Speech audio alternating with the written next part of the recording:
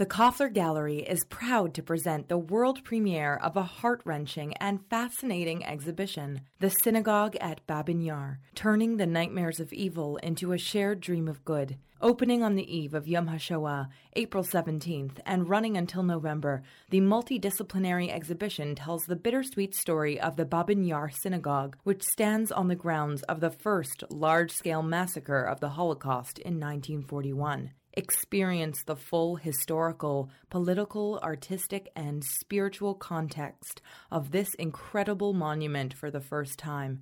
The exhibition is free of charge. To learn more, visit kofflerarts.org.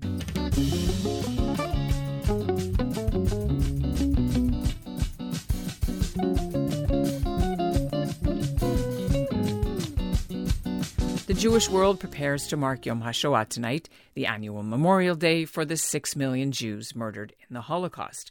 And it's also the 80th anniversary of the Warsaw Ghetto Uprising a little later in the week. It began April 19th, 1943. It was one of the largest instances of armed resistance by Jews against the Nazis during the Second World War. Now, 80 years later, there's a new kind of resistance underway. It's about fighting for the memory of the Holocaust and how the Holocaust is portrayed on Wikipedia. Since 2018, the Polish government's made it illegal for anyone to publish anything that blames the wartime Poles for their role in perpetrating the Holocaust. Only the Germans are responsible, they insist, because Poland was a victim of the Nazis, not a collaborator.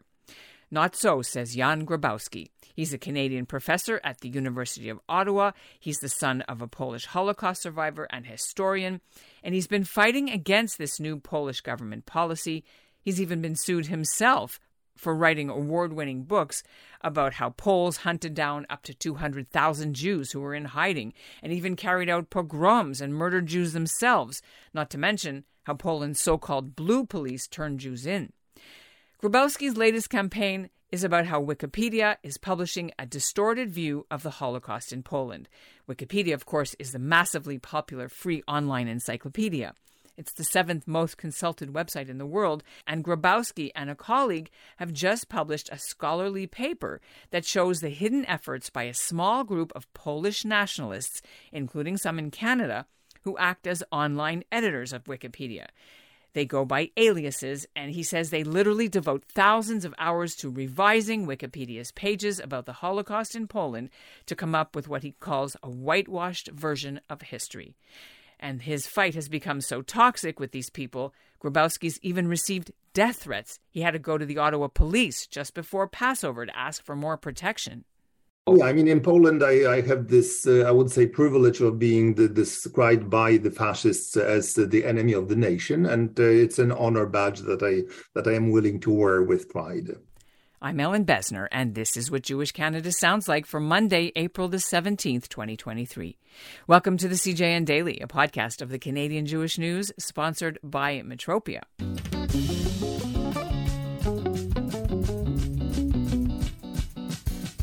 The Wikipedia controversy is unusual because usually editors flag problems to Wikipedia's so-called Supreme Court.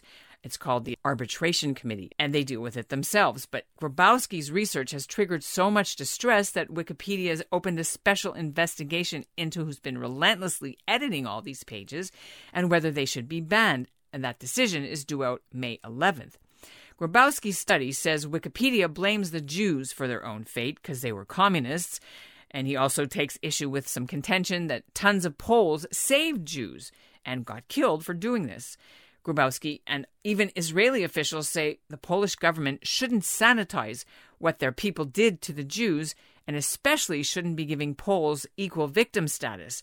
Professor Grabowski joins me now from Ottawa to explain why his latest Wikipedia fight is so important. Hello, good morning. Hello, and it's good to meet you. The reason that we're speaking now out is about the latest scholarly article that you and a colleague published regarding the battle on Wikipedia for the soul of Holocaust education when it comes to Poland.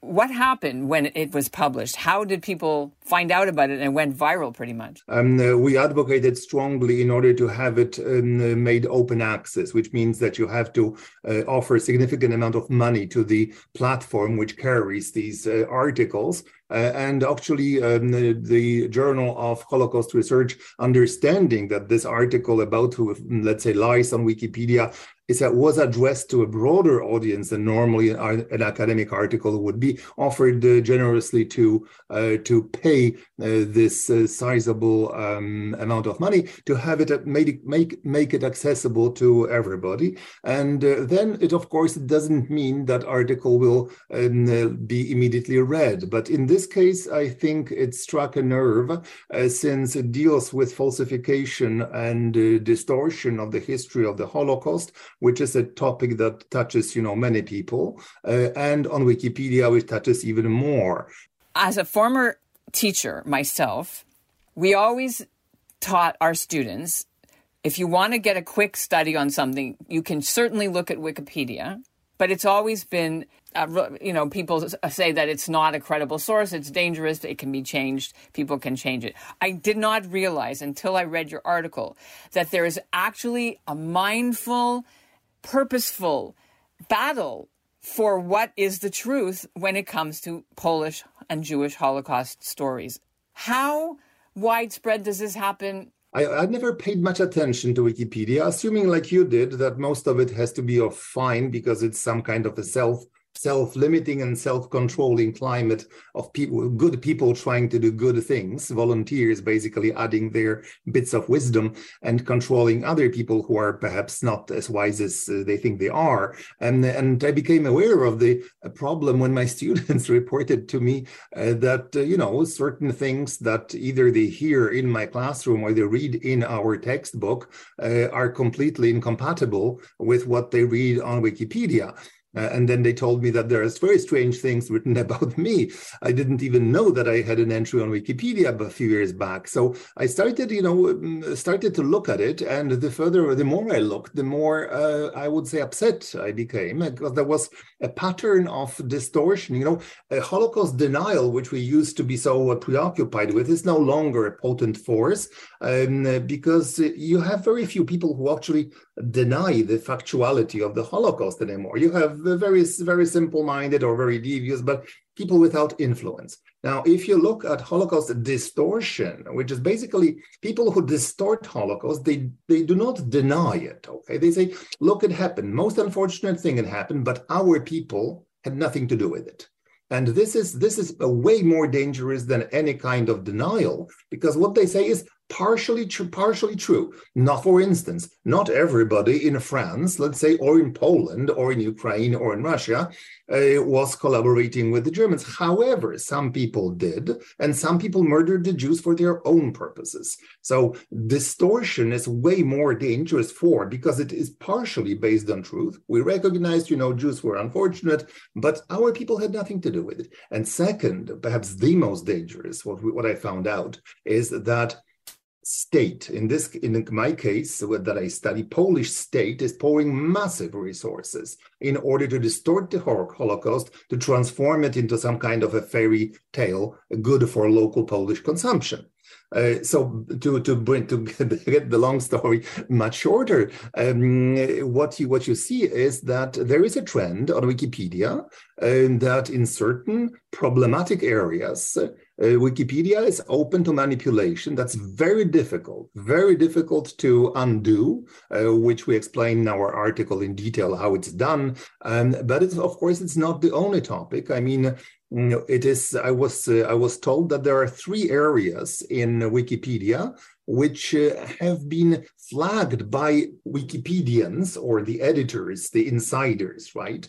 3 areas which are the most problematic in terms of supervision, which in other words are limited. If you want to change something in these 3 areas, you have to have a very high, let's say, level of seniority among the Wikipedia editors. So one is, as you can easily guess, Israeli-Palestinian conflict. The other one is the Indo-Pakistani conflict. And the third one is Polish-Jewish relations during the Holocaust, go figure.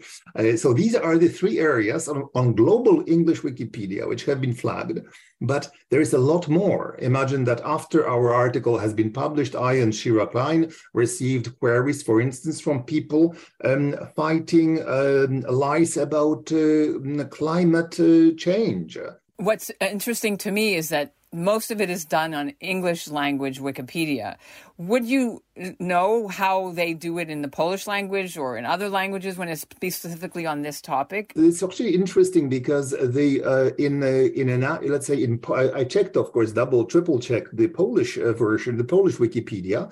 And the thing is that in Polish Wikipedia is actually much less biased, much more, I would say, truthful. Not to say that this is ideal, but it's better than the English one. The reason is very simple. The editors, Wikipedia editors, we call them distortionist group, are basically using here to their advantage the fact that they know Polish, which is an insular language not known by many, and vast majority of Wikipedia editors do not know Polish. So they can, the way they work, their falsification is in part is they use obscure sources in Polish, which they make credible. They are not credible, but let's say goodwill, editors of goodwill who lack linguistic skills are left simply helplessly outgunned. So English and English Wikipedia is of course way more important than any national other Wikipedia because it has a global reach, of course. It's almost like whack-a-mole. If you spend 2 minutes trying to fix something, then they're going to pop right back and come back at you. You've signaled that it's a tiring, exhausting, unwinnable battle because they will not stop. Now, a small group, imagine a small group of 10 people or so, not more, probably devoted Polish nationalists, although I cannot say it. I don't know them personally, of course. But the thing is that this small group of people with seniority in Wikipedia are able to gang up on honest, let's say, editors, outgun them, outmatch them, remove their edits, and basically destroy credible evidence or basically sell a product, which is information that they find to their liking. It's very depressing and extraordinary, I would say, dangerous in the long run, because these articles that we looked at, which are not always on the top of, Wikipedia's agenda, they are being read by tens of thousands of people per month, okay? So imagine what is the yearly level of distortion. Some of these articles are going up to 200,000 views per month. And so if you are able to distort, they are going after not only facts, let's say interpretations and issues, but also after individuals, honest historians who are then discredited in a way. So we describe all of this in this article. A reconciliation or truth and reconciliation. Poland hasn't done that, truth and reconciliation, that some countries have. Can you speak to that? Well, the thing is that Poland as a Polish society largely lives in a state of denial in terms of denial of factual history.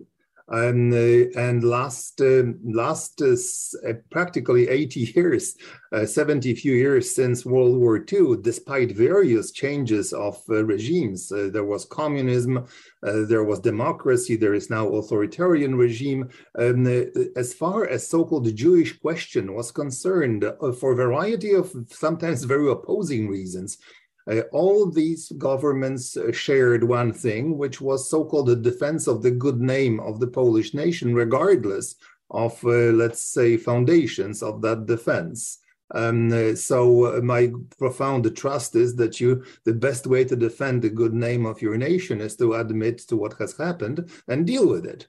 And unfortunately, despite certain signs of, let's say, improvement in the early 21st century, the situation is going nowadays from bad to really worse. You mentioned earlier that there's like a cabal of 10 of these people. They're all in touch, but I know some of them are in Canada. Can you share with us? It's not just Polish people that are doing it, right? One is in Korea even.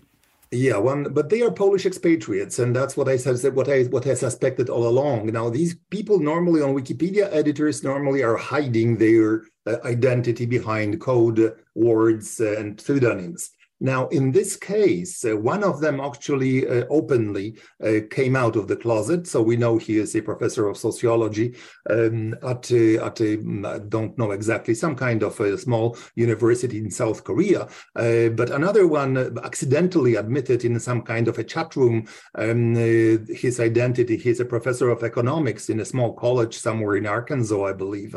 And there are one or two more are actually in Toronto, also Polish expatriates. There is some kind of a painter, I forgot his name at this stage, but not by accident is that already back in 14 years ago, I have been banned. I banned from Polish Canadian cultural institutions. I got a nice letter. I have it on my wall even. So I'm not surprised that this kind of sentiment is pervasive on Canadian Polish Congress Toronto branch website. You can find most unsettling anti-Semitic writings. So these things, unfortunately, are part of our reality here. There is this wave of nationalism in Europe nowadays, which feeds or fuels rather certain people and organizations here, and it is becoming more and more conspicuous and more, I would say, dangerous because the significant resources are being poured into maintaining these attitudes or expanding these attitudes. Canada has laws against hate speech, now it has a law against denying or downplaying the Holocaust. Can any of these laws be used to stop this? I really don't know. I mean, this is something that I hopefully would not like to know too much about, which is legal processes, right? I'm a historian and I would prefer to keep it this way. An alternative is actually possible because if Wikipedia fails to do the right thing, which is entirely probable, if they fail to contain the evil or let's say the wrongdoings which have been pointed out to them, then there is, in the case of Holocaust, there is an alternative, which I might be advocating perhaps one day, not now. And it is an idea which actually came out from Israel, which is we have in the world 200 or 300 of centers of Holocaust studies, education, museums, you name them. Now, this is entirely possible to convene a consortium of sorts of these institutions of educational nature or research nature and create already on the basis of existing encyclopedias of the Holocaust and an integrated encyclopedia of the Holocaust with all possible vetted by experts entries. And then to go to the major browsing machines such as Google or, whatever their names are, and sign a pact with them that Holocaust, before you see an entry regarding the Holocaust on Wikipedia, you actually will see an entry that is credible and vetted by experts. So this can be, but of course nobody wants to go to war with Wikipedia, because if we can persuade them to change the way they do these things, that might be, or simply to somehow restore sanity to this issue, and that will be to everyone's benefit. You've had personal consequences as well. You said earlier that they're trying to discredit you on the web, but it's gone beyond that. Can you describe the latest personal safety issues you're facing? I mean, in the beginning, I was, since publication of my before last book in Poland, which has been published just right now in States, Night Without End, I became object more than anyone else, I would say. There are several authors of the book. I was editor and author. I became this target of a very intense campaign of hate in Polish media, including the Polish state-run media, TV, radio, with my face being plastered in evening news as the falsifier of history, and so it translated into less organized campaigns of hate. The latest one of which is a death threat which I received just 2 days ago on the way of email written in Polish, which threatened me that they would find that they read my article on Wikipedia and that there are hundreds of them, and they will find my house in Ottawa and my body will be dumped in a ditch at the roadside in a bag. And then they threatened also Professor Shira Klein. So it is a campaign of hate that I directly blame at the Polish government and its authorities in campaigns of hate, which they initiated. They gave a license that people now of this kind, of that ilk, feel emboldened, empowered by the actions of the Polish government and supported by the Polish government all through the last few years. So the last thing is simply I reported to the police, and I will be relentless, because if we decide that we let these things slide, it only opens gay floodgates. What advice do you have for young people, for students who maybe not even Jewish, who are trying to find, quote, credible information about this topic? Should they avoid Wikipedia altogether? Well, Wikipedia at this stage in the area of Jewish-Polish history perpetuates, we show it, vile anti-Semitic stereotypes about Jewish complicity with the communists, about Jewish greed, victim blaming Jews as agents of the Gestapo, awful things, really. So I said to my students that I cannot prevent them from using Wikipedia. We have to be realist. They will use it whether you ask them to do it or not, right? However, I simply plead with them to second guess what they read and to go to websites such as USHMM, such as Yad Vashem, such as, in the case I'm teaching also in French, Mémorial de la Shoah in Paris. There are very many credible sources of information which can provide them with more reliable information, because if Wikipedia will be the point of departure and the point of arrival, then that's not acceptable. In the current state of affairs, it is deeply hurtful, harming, and to be avoided. Wikipedia has some explaining to do. I mean, this is what will happen is beyond my let's say pay grade. So I don't know. I just hope for the best that. I feel already vindicated because, this text took up over 2 years of our work. I mean, on and off, not constantly, but we have been doing with Professor Klein, we have been working on this for over 2 years. So it's very gratifying to see that at least this text resonated. I should tell you that because of Poland's efforts to change the narrative on its Holocaust history, diplomatic relations between Israel and Poland have been estranged for years. And in fact, opposition leader Yair Lapid called Poland's Holocaust revisionism anti-Semitic. Israeli school kids have not been permitted to go to Poland on Holocaust trips for a while because of all of this. But after some high-level meetings last month, these will now resume. But Poland wants kids to also visit museums and sites where Polish people died, not just Jews. It's not clear if Israel will comply. And that's what Jewish Canada sounds like for this episode of the CJN Daily, sponsored by Metropia. Integrity, community, quality, and customer care. Today's listener shout-out goes to Rosalie and Sam Chaim of Thornhill. And we'll end the show with a bit of what it sounded like as the first in-person March of the Living trips in 3 years left from Toronto for Poland on the weekend. They've been cancelled since the pandemic started, but now 150 high school students and adults, including 7 Holocaust survivors, are there to participate in the silent 3-kilometer march from Auschwitz to Birkenau on Tuesday. You'll be able to watch this march live. It starts at 8 o'clock Eastern Time in the morning on Tuesday, and we put the link in our show notes. And here's what it sounded like just before the delegation boarded the plane from Toronto.